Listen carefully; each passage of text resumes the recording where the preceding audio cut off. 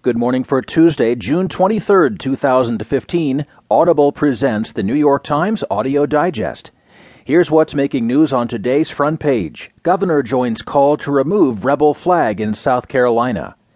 Making a point, Obama invokes a painful slur, and group promotes white primacy and GOP ties.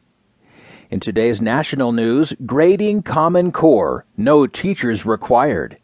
Share of uninsured Americans declines, survey finds, and the creator of Univision has died. In today's business headlines, the Dow was up 103 points. Senate panel says Takata cut audits on safety. Doctors seek to weigh cancer drugs on costs, too. And privacy group fights changes to how Uber collects data. There will be more business stories, more national and world news, a roundup from the sports page, and New York Times columnist David Brooks. Now, as selected by the editors of the New York Times, here are the stories on today's front page. The top stories written from Columbia, South Carolina. It's titled, Governor Joins Call to Remove Rebel Flag.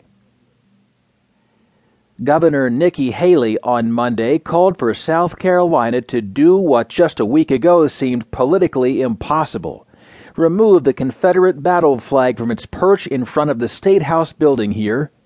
She argued that a symbol long revered by many Southerners was for some, after the church massacre in Charleston, a deeply offensive symbol of a brutally offensive past.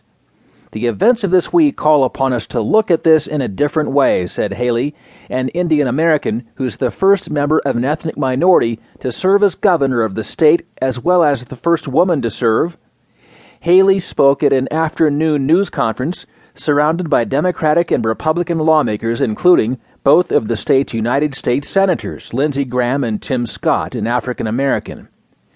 Today, we are here in a moment of unity in our state, without ill will, to say it's time to move the flag from the Capitol grounds.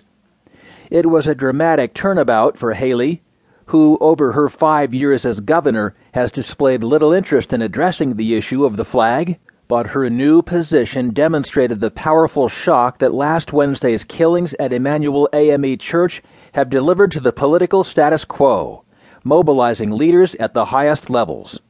On Monday, the White House announced that President Obama would travel to Charleston and deliver the eulogy for Clementa Pinckney, the slain pastor of the church and a state senator.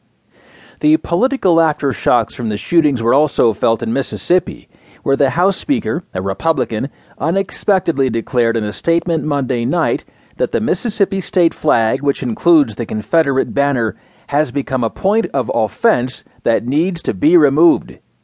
Interviews suggested that Haley's rapidly evolving position on the flag was shaped by several factors: the horror of seeing the unsmiling gunman posing with it in photos, intensifying pressure from South Carolina business leaders to remove a controversial vestige of the state's past, and the phone calls to her from leaders of her own party urging her to take it down.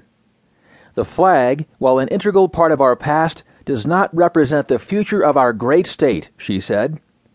The suspect in the massacre, a 21-year-old itinerant landscaper named Dylan Roof, had posed for numerous photos with the Confederate battle flag, and in the aftermath of the shootings, protesters on the streets and social media demanded that the flag, which was unfurled over the State House in 1962, largely as a symbol of defiance of efforts to expand the civil rights of black Americans, finally be removed.